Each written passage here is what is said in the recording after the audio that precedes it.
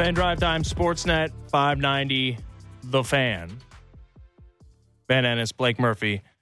At the current moment, 4.5 games separate third in the Western Conference and 11th in the Western Conference, which is a first-round home playoff date, again, one spot above the last spot that has a home playoff date in the first round, and not being in the play-in tournament altogether. So there's a lot of teams that think they're in it, that are legitimately in it before Thursday's NBA trade deadline. Let's talk to Tim Bontemps, ESPN NBA writer. How's it going, Tim?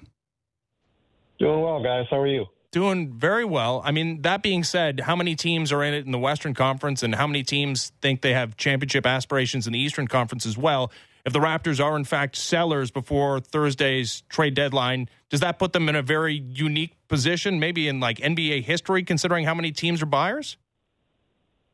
I mean, I don't know if it's unique in NBA history, but I do certainly think it is an interesting situation for Toronto to be in the sense that, you know, if the Raptors, as you said, do decide to be sellers in this marketplace, there is going to be a lot of interest in their guys, right? There's just not, as you point out, there's not a lot of teams that are looking to sell right now. And if you're one of the few that is in the market to do so, that puts you in a position to, really have a chance to control the marketplace in a way that you don't often do. So we'll see what the Raptors decide to do here in the next couple of days, but it certainly is going to be interesting to see how this all shakes out. And obviously, Tim, the Raptors have guys across a couple different tiers. You know, we've started to hear Pascal Siakam's name out there the last couple days in a way that, you know, I don't think there's a ton to, but he's obviously at the tippy top of the list of guys who could be available at the deadline if the Raptors would listen. Then you have, you know, Fred VanVleet coming off an all-star season, OG Anunoby, Gary Trent. Do you get the sense that there are different teams shopping in kind of like for each one of those guys, or is it a case where the Raptors are maybe in negotiations like, hey, here's the price on Fred, here's the price on OG, here's the price on Gary, here's the price on a package? Like, I guess what I'm trying to get at is how intertwined are discussions for Anunoby, VanVleet, and Trent if you're the Raptors and if you're a team looking to acquire one of those guys? I think it's pretty impossible to really know the answer to that question, Blake, right? I mean, I think it all just depends on how stuff shakes out. You know, I think if the Raptors decide they could get the best deal for a package of guys, they'll do that if they decide to do something at all. And if they think they can do better splitting them up, they'll split them up. But I think that, you know, I think that simply is a matter of how these negotiations shake out and, what things are going to look like over the next few days. But I would say it's rare that a team sits there and says we have to package guys or we have to split guys up, right? I think it really just comes down to how does the marketplace evolve and what are teams interested in doing and what is the best way to try to divvy up your assets. So I don't know if there is a set formula other than the fact that I'm sure as Toronto evaluates or as the Raptors evaluate what they're going to do, the goal is going to be to maximize the biggest return they can and whatever, if they decide to make moves, I should say, and whatever way it turns out will get them there, that's what they'll do. And sorry, Tim, I phrased the question I was going for there poorly. No, it's okay. Yeah, I mean, I could just frame it a different way and just be like, Tim, what's going to happen on Thursday? And that's about as possible to answer. Okay, so let's take a different crack at this, and it's the OG. Let's start with OG Anunoby because until Pascal Siakam's name came up, he had become the buzziest name.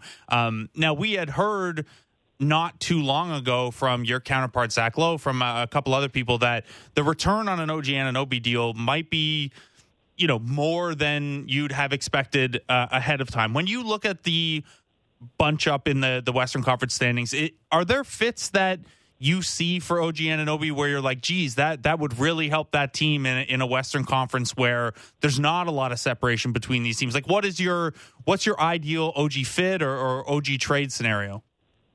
Well, I think the thing that makes it interesting as far as an OG trade is that, you really can put him on any team. I mean, he's one of the most portable players in the league, right? His ability to, be one of the premier, quote unquote 3-and-D players in the league. You could turn him into a lot of different stuff. And, that's why so many teams in different files in the league have been linked to him, right? So I think obviously there would be a lot of interest in him if he truly comes available. And I think the Raptors would certainly be able to extract a high price. I think, not to be redundant, it's just really hard to know exactly what the Raptors are going to decide to do over the next 45 hours or so. And, as my colleague Adrian Wojnarowski has said a couple times over the past few days, I think, really in a lot of ways, the trade deadline is going to start with what the Raptors do. It's really no different, Blake, than where things were when I saw you 5-6 weeks ago, right? It's really sort of been in the same place ever since then. There's just not a lot, there's, obviously the Kyrie trade just happened, but there's not, I feel like last year there was sort of the James Harden thing hanging out there for a couple of weeks. Every year there's sort of like a guy that's,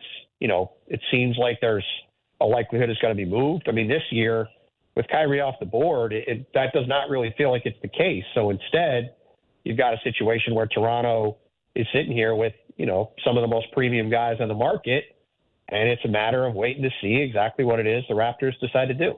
Yeah, I'd be surprised if they don't do anything, but I guess that's in the realm of possibility, Tim. And OG and Pascal are a different tier of guy that we're talking about here, and their names being thrown into these trade rumors. But you do have Fred VanVleet and Gary Trent Jr., who have player options for next season, so could be pending free agents at the conclusion of this season. Would you be surprised if the Raptors just sit back on the sidelines and do, maybe not nothing, but maybe nothing? Would you be shocked if that was the case?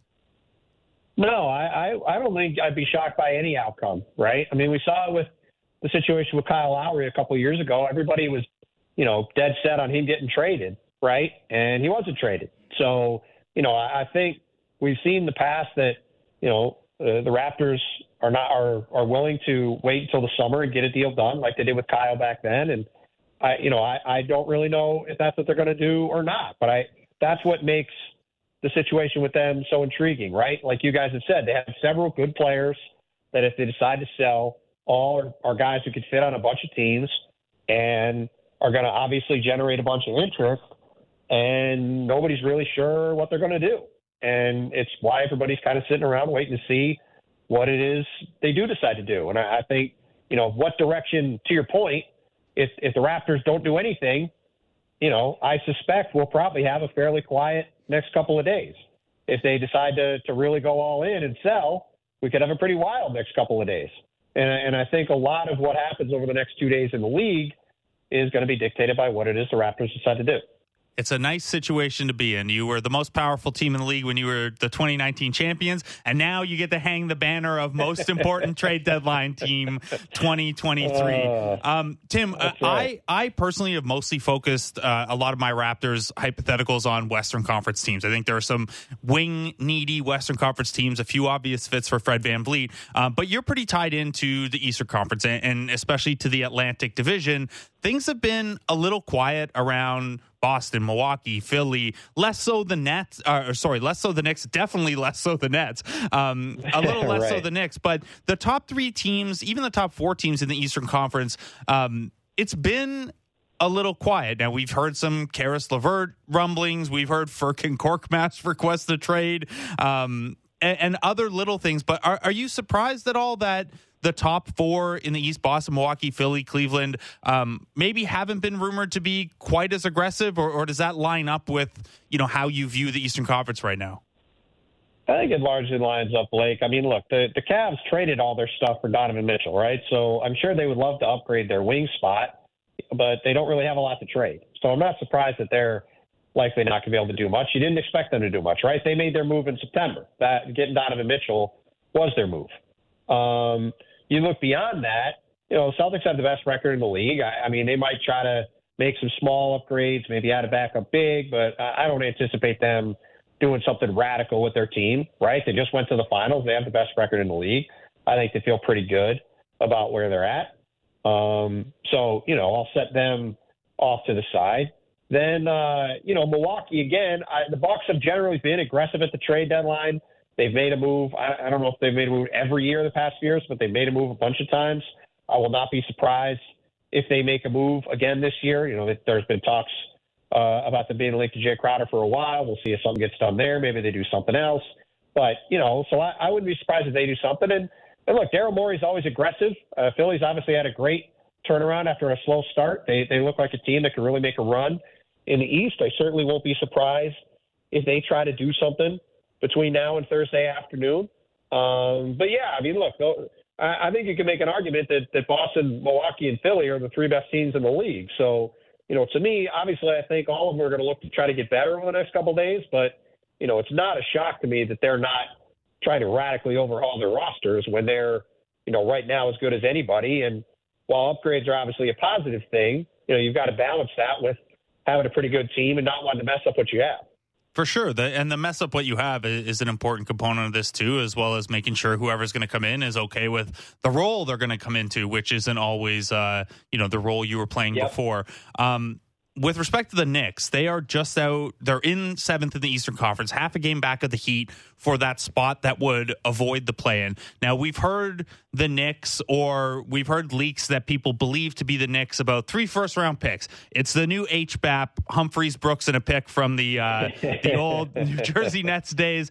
That's a very old throwback, Blake. That's the beginning of my career. We're going way back. I'm old, man. I'm right there with you. But the Knicks do have 3 extra first-round picks this year. They're top 10 protected, lottery protected, top 18 protected. So they're not the spiciest of picks, but that's still a lot of pick equity. Well, one of those picks, Blake, if I'm not mistaken, is the well, no, actually, never mind. I was going to say one of them was from Charlotte, which they're not going to get, but I think that top 18 pick is either a Detroit or a Washington pick, which they're likely not going to get, too, I would suspect. Yeah, the Detroit is top 18, Washington's lotto, Dallas is top 10. Now, they roll over, and then they don't become seconds until 2025, 2026, 2027. So there's still assets, but do you get the sense that the Knicks are like shopping those 3 picks or some combination of picks for upgrades here? Like the Knicks are, I don't know, they look a little not quite there yet in the contention window, but they're also the Knicks. They're always working on an expedited timeline. Are they hungry to do something here? I will be curious to see what happens with the Knicks, Blake, because they, I do think they are interested in trying to upgrade their roster. I also think they're interested in trying to upgrade their asset pool, right? I mean, you saw last year in the draft, they essentially turned the 11th pick in the draft into 3 future picks, right? And the thought process from them pretty clearly was, we want to be in a position where we can have as many assets as possible, so when the next big star player is traded, we could go after them, right? So I think, to me, we'll see what the Knicks decide to end up doing. I'll be surprised if they trade a bunch of draft picks right now for a player. I think they're going to be trying to, maybe retool the roster a little bit. As like you mentioned, they're in position to potentially get into a top 6 spot in the East. I'm sure they'd love to get that. But I think if you go back to that deal they made at the draft, with it was 2 deals they made at the draft to get all those draft picks for the future. I suspect they're going to be trying to do some combination of short-term improvements to, try to get in that top 6 now and improve the roster a little bit, while also trying to make sure they have as deep of a long-term asset pool as they can, so they can go out and acquire a star if one becomes available sometime in the next year or so. What about the team that your colleague was tweeting and writing about today, and the one that's been the most interesting over the last couple of days, the Brooklyn Nets, who trade away Kyrie Irving, and they get some nice pieces back, not superstar caliber, at least offensively, like Kyrie was, and things apparently for the time being are all good with Kevin Durant, that they're going to forge ahead and not look to move him before Thursday. We also saw reports, Tim, before the Kyrie trade was finalized yesterday, that maybe the Raptors were going to be brought in as a third team involved in that deal in some way. How much work do you think is still left to be done for the Nets? Oh, I mean, I expect they're probably going to be pretty active between now and the deadline, right? I mean, they've made it clear they're trying to continue to upgrade that roster around Kevin Durant. Adrian reported today that there's still conversation with him about upgrading the roster. And, ways to move forward, and I expect they're going to be trying to do a lot. They clearly made that deal when they did on Sunday, as we've reported, so they can try to go out and make more moves to improve. And, certainly the trade they made, while as you put it, they didn't get a superstar talent back. They did get guys that I think fit, roles that they need around Kevin Durant. And I suspect whatever the Nets do over the next couple of days, it'll be geared toward trying to find ways to upgrade that roster, around him, and to try to put themselves in the best position to be competitive, with him over the next few months, and then we'll see what happens from there.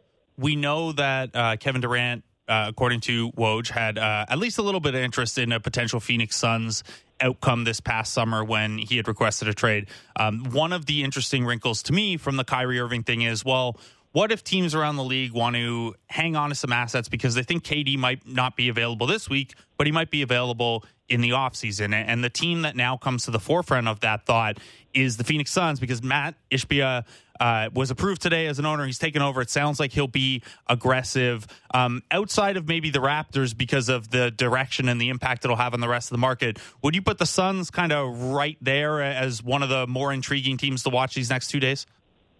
Yeah, I mean, look, whenever you see a new owner take over, Blake, they tend to be aggressive, right? I mean, that's sort of a characteristic of guys when they take over teams, is they're aggressive in trying to make moves. And certainly it's an interesting situation to have an owner come in 2 days before the trade deadline, right? I mean, I don't know if we've ever had a situation where a guy has taken over a roster so close to the deadline. So I think when you look at that situation, I certainly think it's interesting, and I'll be very curious to see, what that looks like for the Suns and what it looks like for the league. Because I am very curious to see, we don't really know what Matt Ishbia, the owner, is going to be, right? It's sort of whenever one of these, whenever a team is bought in a situation like this, you just don't really know what the new guy is going to want to do. So, I think it will be interesting to see what the outcome is. And, I'll be very, very curious, to see what he decides to do. But, certainly I think Phoenix is a team to watch over the next couple of days and see what it is they feel like doing between now and the deadline.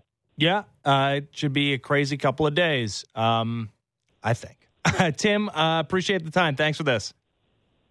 Of course, man. Good luck, guys. Talk to you soon. So, there's Tim Bontemps, ESPN NBA writer. I say that, and the way I put it that way, I think, because he raised the specter of the Raptors doing the thing that they did even in the Tampa Tank year, where it's like we're all expecting this explosion of this flurry of activity, and the Raptors sending their franchise player and Kyle Lowry out the door. How could they possibly hold on to a guy who obviously doesn't fit into the timeline long term, and he waves his goodbyes, and then the deadline passed and he remained a Toronto Raptor, and then we know what happened. It was a sign and trade, and ended up doing pretty well on that thing. But, does the possibility exist? I mean, yes, a possibility exists.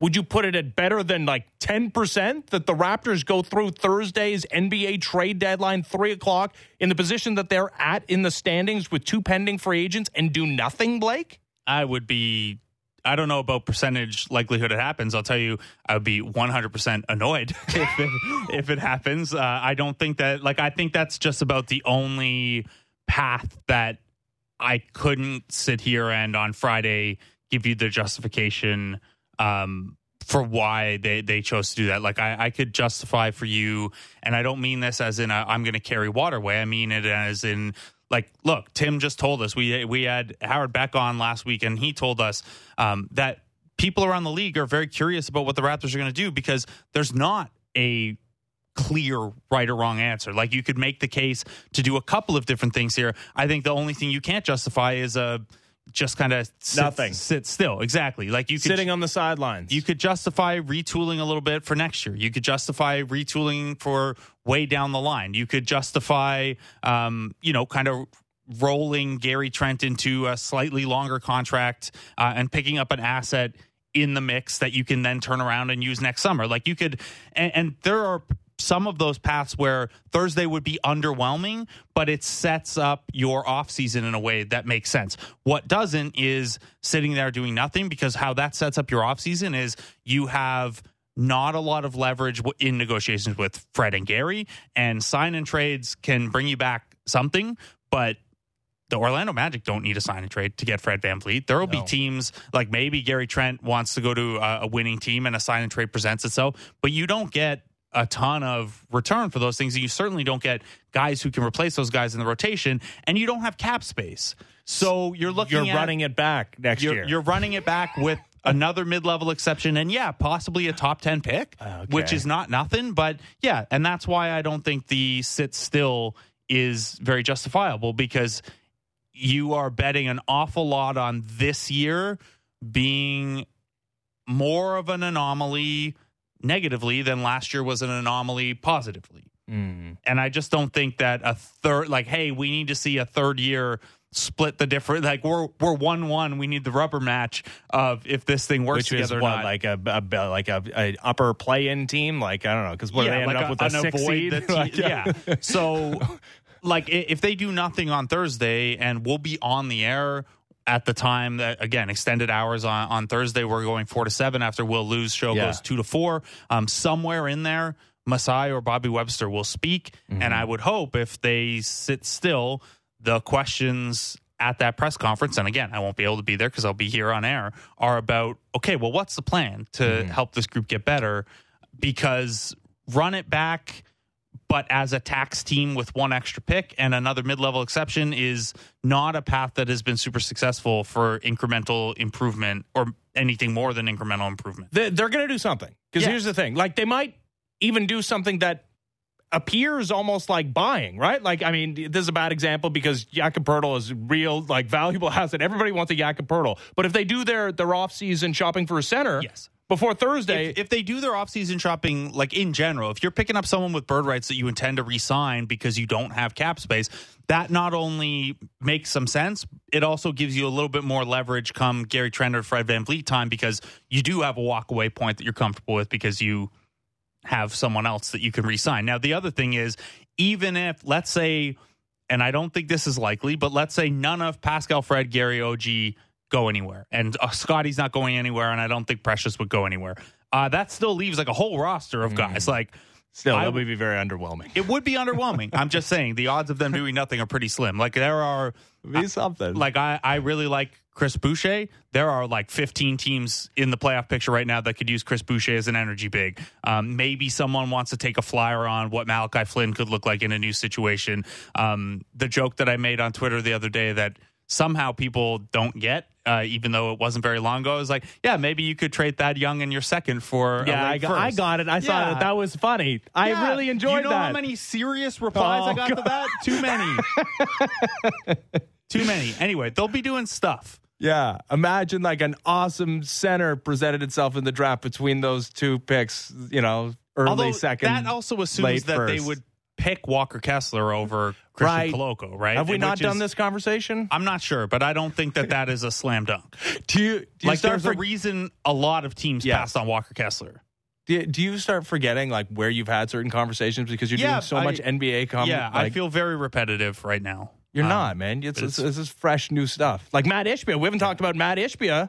Raised the specter. That's an interesting one. But like, here's the weird thing about the Walker Kessler thing is not only did you're not done with Walker Kessler. Christian Koloko was a Pac-12 rotation player. Like, he was not some unknown. Yeah. He was a borderline first round guy. It's not like 32 or 33 was all that early for him. It was within his range. He checks some Raptors boxes in terms of what they look for in developmental pieces.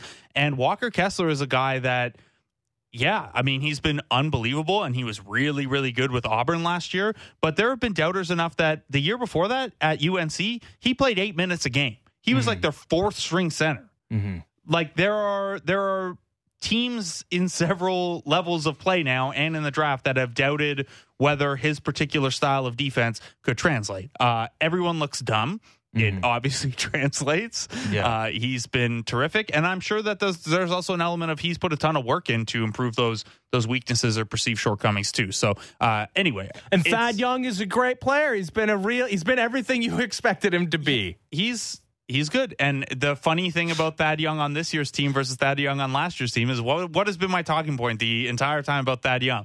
He is a guy who won't make a bad team better, but he will make a good team better because he is this kind of dot connector that makes things easier for really good players. And yeah, he's a good guy to have around as a leader for young guys. But the most value that Thad Young could provide right now is, hey, here's a good team, 15 minutes a game. Thad Young's out there, and he's so smart and sees plays ahead of time that he will just make things easier for your guys. It's like a shorter Marc Gasol kind of thing where just like, yeah, things flow easier when you have a guy with that much experience and playmaking ability on the floor. For a bad team that can't score on the half court, doesn't do a whole lot for you. Listen, I'd give up plenty for Thad Young if I was a winning team before Thursday. And yeah, he's going to be on the move, I think. I feel pretty confident in saying that Thad Young will be out the door. The one thing that could, like if you're looking at any of the salary sheets or trade machines or whatever, and you see that he has another year left, very little of that is guaranteed, only $1 million. So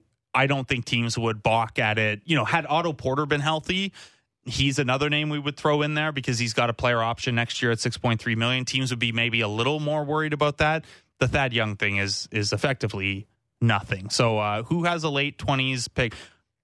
Clippers right now would pick 22nd. They want to trade for Thad Young and a high second for a late first. Yeah, I don't know. Maybe. I guess. Fine. It would be very funny if the Raptors did some version and then of that again. And then got an even better Walker Kessler. Passed on Walker Kessler. Passed on Duke center Derek Lively II to go He's for projected. I don't know, Noah Clowney or something like that. I'm just picking big man names out of the draft. Anyways. No thought to that. Okay.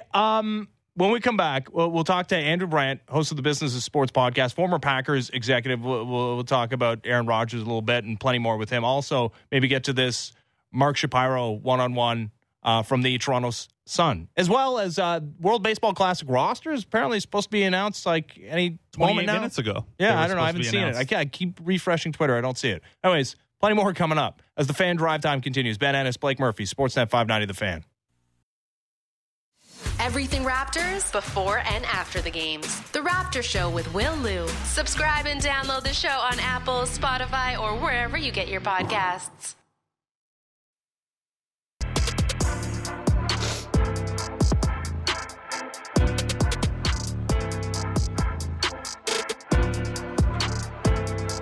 Fan Drive Time, Sportsnet 590 The Fan. Ben Ennis, Blake Murphy. Blue Jays pitchers and catchers next week. And then World Baseball Classic in March. Apparently the rosters were due at 6 o'clock today. Team Canada is going to be an underdog to get through the group stage, which they have yet to do in the brief history of that tournament. Also, Blue Jays president Mark Shapiro did a one-on-one with Rob Longley, our pal of the Toronto Sun. There's a couple of interesting. I've never met Rob. He's not my pal. He's my pal. Sorry, I meant pal of the show. Yes, but you can opt into being pals with Rob Longley. Not until I have him on as a guest with you. I've never spoken to Rob Longley before. Okay. Of all the games I've been, I don't think I've ever run into him either. Yeah, dude, I only met him in person for the first time this past year. I've talked to him plenty on the radio. It was odd. Almost every Jays game that I went to, if I went into the media room or the clubhouse or whatever, they were games that Mike Ganter was filling in on the Sun. I guess Longley does a lot of time on the road, so he probably takes some home time off. I don't know. Anyway, yeah, good piece. No, absolutely, it's a great piece. There's lots to break down from it.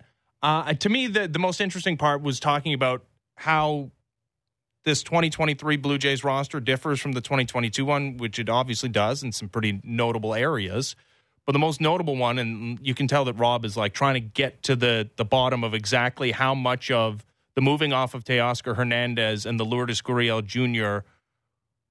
Trades were motivated by, just getting better baseball players, which they clearly did in the Lourdes Gurriel Jr. trade. They did real well. They gave up a real key prospect, but just factually, Dalton Varsho does a lot more for this baseball team than Lourdes Gurriel Jr. was doing. The argument happens with the Teoscar Hernandez one, which at the time we talked about the savings and maybe that being a part of it and going after a free agent target, and we got to see subsequent moves. Yeah, maybe it's Teoscar for Eric Swanson, Adam Macko, and the financial flexibility to add Brandon Belt and the Chad Green flyer. Like, maybe you want to frame it like that, but exclusively on what happened in that trade, it's a negative, right? Like, mid-late inning reliever and the number 14 prospect in your system now per Keith Law of The Athletic, Adam Macko, that's not worth Teoscar Hernandez. No, it's not. And nobody would make the argument that it is. And yeah, money is worth something. Yeah. I'm not breaking new ground there. Money is worth something. And even for a team that is in the luxury tax, like, yeah, being deeper into the luxury tax, yeah, it all adds up. And you're right. Maybe it allowed them to go out and make these periphery moves like the Brandon Belt, like the Chad Green thing. But secondarily, maybe there was the thing that we also discussed at the time, that there was a culture fit, that there was like a seriousness fit. And I talked to John Schneider when Shai Davidi was filling in for you a number of weeks ago, and we talked about how this team can get better going forward. And he talked about consistency. Well, some of those questions were posed to Ross Atkins or to Mark Shapiro in this piece, and I'll read off a couple of quotes. Quote, Ross Atkins provided that balance of a group of experienced players, a group of guys who are solely focused on winning, along with an incredibly talented core of players who are still growing and still maturing into what they will ultimately be. Another quote, part of our strength as a team over the last few years, not just last year, was our ability to have fun. And that's extremely important. I think there is, though, a fine line between fun and joy. And I think our guys exuded that joy. So not saying that this team was having the fun that's not allowed. He did say that this team played with joy, which is good, but there's a clear point being made in that there is a line where, yeah, you go from playing with joy, which everyone should do, and maybe this team is at its best when it's playing with that, and like, hey, going over the rails and like not doing the little things, losing some consistency. You have to think that even if it was a small percentage of why they made the moves, shipping out Teoscar Hernandez and Lourdes Gurriel Jr., it's part of the equation. I think so, and I don't want to say that is right or wrong. I tend to think that, especially over 162, you need that lightness, even if it costs you a run here and there. You don't.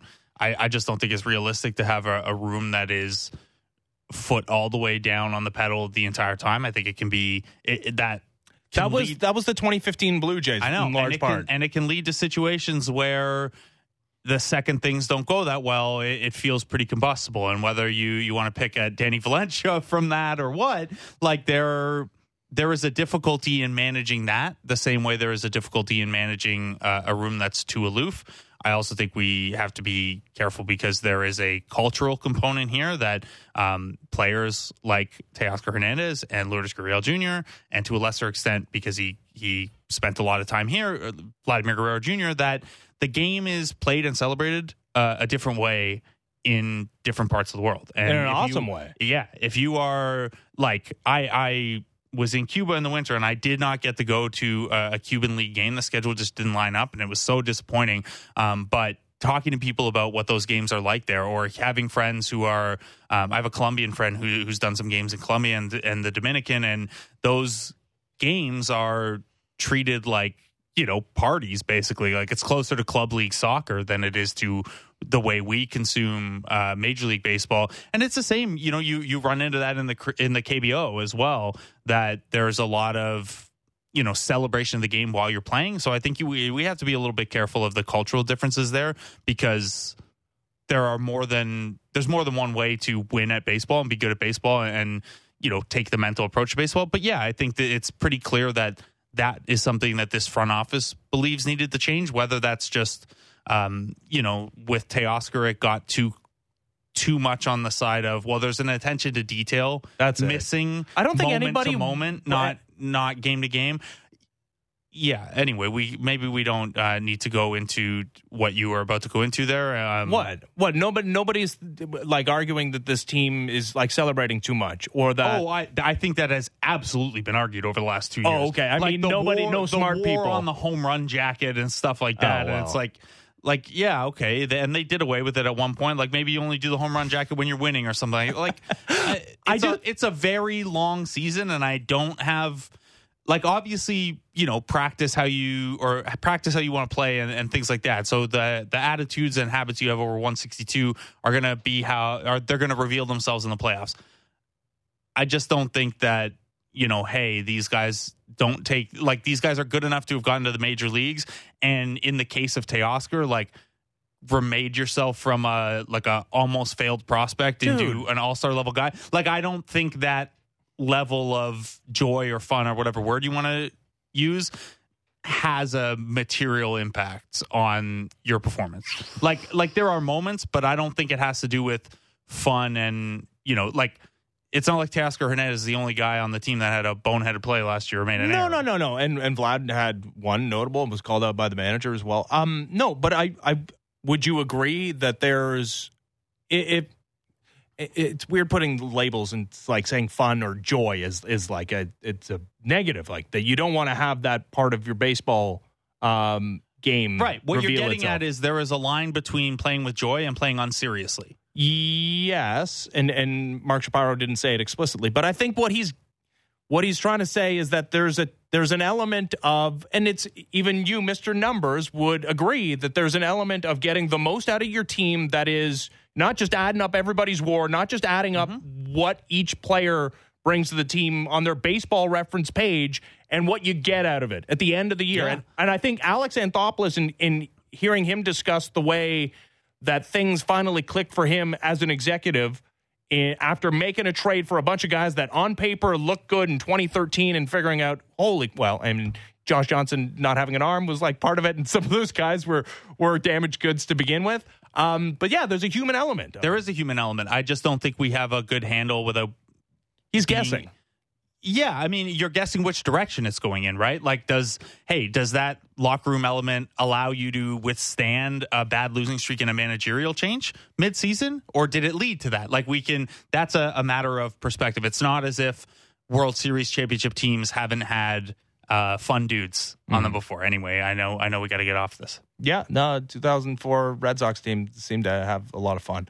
It doesn't sound like fun to be in a darkness retreat in a small house for 4 days. That's what Aaron Rodgers is going to do, and then he's going to reveal himself, and then the smoke will emerge from his head, a certain color, and that'll be the team that he plays on, I guess. I don't know. Andrew Brandt joins us now, host of the Business of Sports podcast, former Packers executive. Thanks for doing this, Andrew. How's it going? Good, guys. Always good to be with you. So do you have a sense of where the Rodgers thing is going here? It really does feel like, I mean, every indication, every public comment we get from him, whether it's at Pebble Beach talking about how Raiders fans are trying to convince him to join the Raiders, that it feels like he's mentally moved on from the Packers. Are you getting that sense? It's a lot to unpack here. I don't know. I mean, listen, 2 years ago when he was reports that he was really unhappy with the Packers and didn't want to be back, I said he'll be back.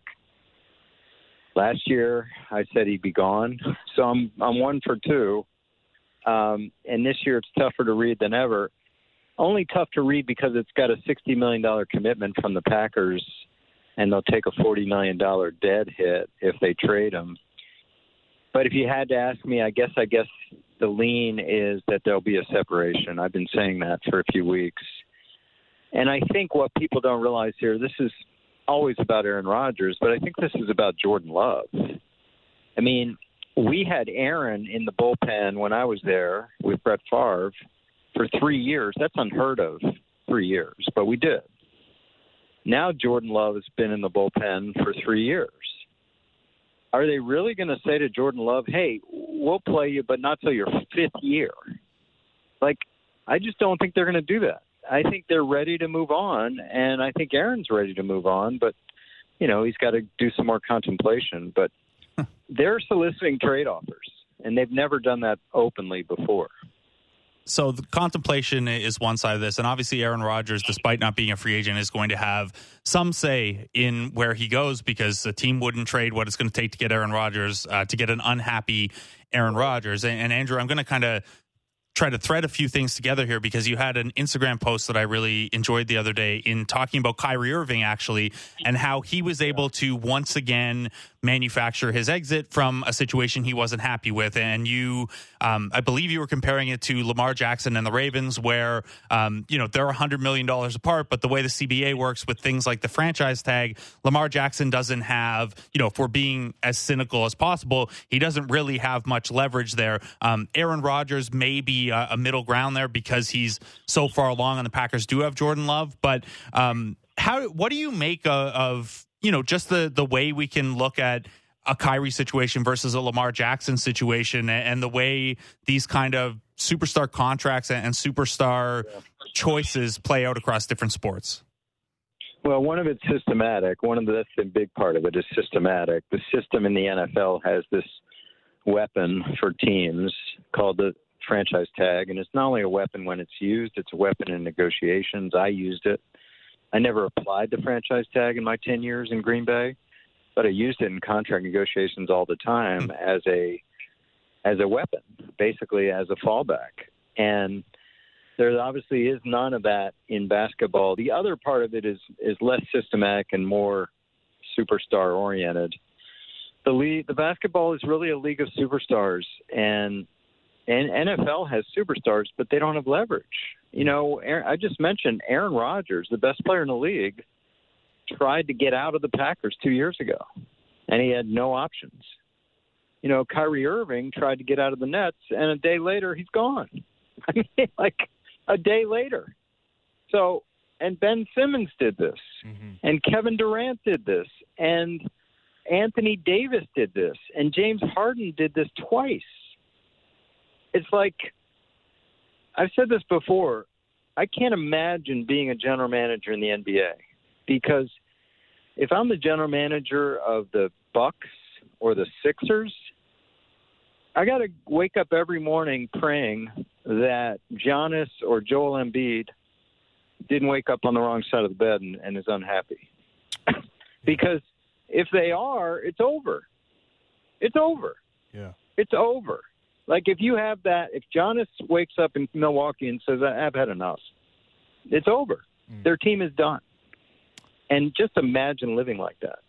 Well, and we mentioned yesterday that the NBA postponed the deadline to opt out of the current CBA, which expires at the conclusion of next NBA season. Like, is there a fix for this? I'm sure the owners, if they thought of one, would like to negotiate that into the next CBA. Like, is there a way to curb that in the NBA? If you were an owner, would there be something that you could figure out to raise that possibility of tamping that down? It's a great question. It's something I've asked my students to try to figure out for the next class. I mean, it's an amazing question.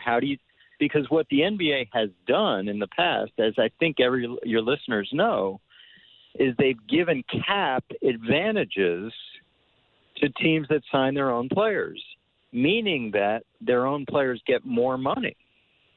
So if Anthony Davis stayed in New Orleans, I think the number was he could have made $50 or $60 million more than going somewhere else. Yet he wanted out. If James Harden stayed in Houston, he could have made so much more money than going elsewhere. But that's not enough. Like, if you're not going to entice someone with money, what else is there? Like, I don't know. I don't know what else you can entice them with. Yeah. And I don't think passing something like a franchise tag equivalent would ever, like the union at this point, at least in the NBA, would just be like, no, that's a non-starter for us because it's too anti-labor, it's too ownership friendly. So it's a tough one. It's interesting to contrast the two. One other thing on kind of player empowerment I had for you, and we only have you for a minute left here, Andrew. I know you tweeted something the other day in response to Sean Payton basically saying Russell Wilson's personal quarterback coach probably won't be around those rooms very much anymore. What do you make of that decision? And just, is that more prevalent than maybe I realized. A quarterback coming into a situation with parts of his own coaching staff feels very Friday Night Lights, a TV show to me. Yeah, it's always expectations coming in, and I think when they brought him in, it was like, hey, here's the world. Have your office, have your parking space, have your private people. And Sean Payton's put a tamp down on that. I think, I don't blame Hackett, the former coach. He's a new coach. And Russell Wilson's a lot bigger star than he is. But now you got Sean Payton in there. He's got a much bigger brand than even Russell Wilson. So he's like, that's enough of that. But I get it. It's more of a problem every year because players go away for the offseason and they come back with their trainer, their guru, their massage guy, whatever it may be. That's hard to tamp down sometimes. I know that, LeBron's got a couple guys and Tom Brady had a couple guys. So it happens. Andrew, appreciate the time. Thanks for this. Thanks, guys. People are asking, you mentioned the Instagram. I do these reels, so it's Andrew Brandt 2 for people asking. Andrew Brandt 2 at Instagram. Yeah, and they are spectacular reels. Thanks for this, Andrew. Thanks, guys. Andrew Brandt, host of the Business of Sports podcast, former Packers executive, available on Instagram at Andrew Brandt 2. Yeah, the CBA thing and trying to curb the players asking, there is no obvious solution to it. The idea that that bird rights exist was a provision to allow teams to exceed the salary cap to keep their own players, but no good if a player has all the power to demand a trade anyway. And they've changed more and more. It's not only the bird rights that you can go a longer deal and you can go higher annual raises. They have added things like designated player supermaxes that each team is only allowed to have one or two, depending on which one we're talking about, and they're very difficult to trade, which is why Ben Simmons trade frameworks are kind of complicated. They have changed the rules around a sign-and trade where it used to be that, say, Fred VanVleet was a max contract guy. Well, he would be very incentivized to stay with Toronto now because he could get the extra year and higher annual raises. It used to be that you could get that still on your way out in a sign-and trade. And they took that away so that now you just really can't get that if you're going somewhere else. They keep trying to do these things, but we live in the player empowerment era. So this is not that the players union would go for this, but would something like, hey, you get traded whether you initiated the trade or not, and you're on a max deal, there's a financial penalty to the player. Nope. Nope. Because what that shifts the incentives to. First of all, the union wouldn't say yes to it. But also you run into then you move the pressure points where instead of requesting a trade, the move would be, I am going to make this situation untenable, so impossible for everyone that they'll have no choice but to trade. And it'll be very clear that I'm asking for a trade, but I just won't use those words. I don't think that's great. It was so many trade requests ago that we forget, the Jimmy Butler situation in Minnesota, clowning Andrew Wiggins and the rest of the starters, Karl Anthony Towns, as he in a practice with the bench players, third strings. It was the third stringers was destroying them. But no, it's so true. Even teams with the best intentions of holding strong, like the Rockets with James Harden, eventually, you just capitulate. So there's no solution, is what you're saying. By the way, I know we have to do our final segment here. There is just a boatload of guys sitting out or being unexpectedly questionable with mystery stuff tonight. So get ready for that tonight. And then tomorrow night, oh boy, tomorrow night is phantom injury night around the league. Lock in. Yeah. Be interesting to see what the Raptors do against the Spurs. All right, time now for last call, brought to you by Bet Rivers. It's a whole new game. It is the Thunder at the Lakers tonight as LeBron James trying to make history. His Lakers team, 6.5-point favorites. The total for him is 32.5. Again, 35 to tie, 36 to pass Kareem. Overpaying -124 as if you want to just go over the number, 35.5 plus 120. And that was last call. And it was brought to you by Bet Rivers. It's a whole new game. So here's a quick last call for you. Yeah. Are we celebrating a new all-time scoring leader tomorrow in the NBA? I think we are. I think he does it tonight. I think he does it in style with buzzer beater. What are the odds that you can actually stay awake for it and aren't asleep on the couch by the time it comes? Low. See ya.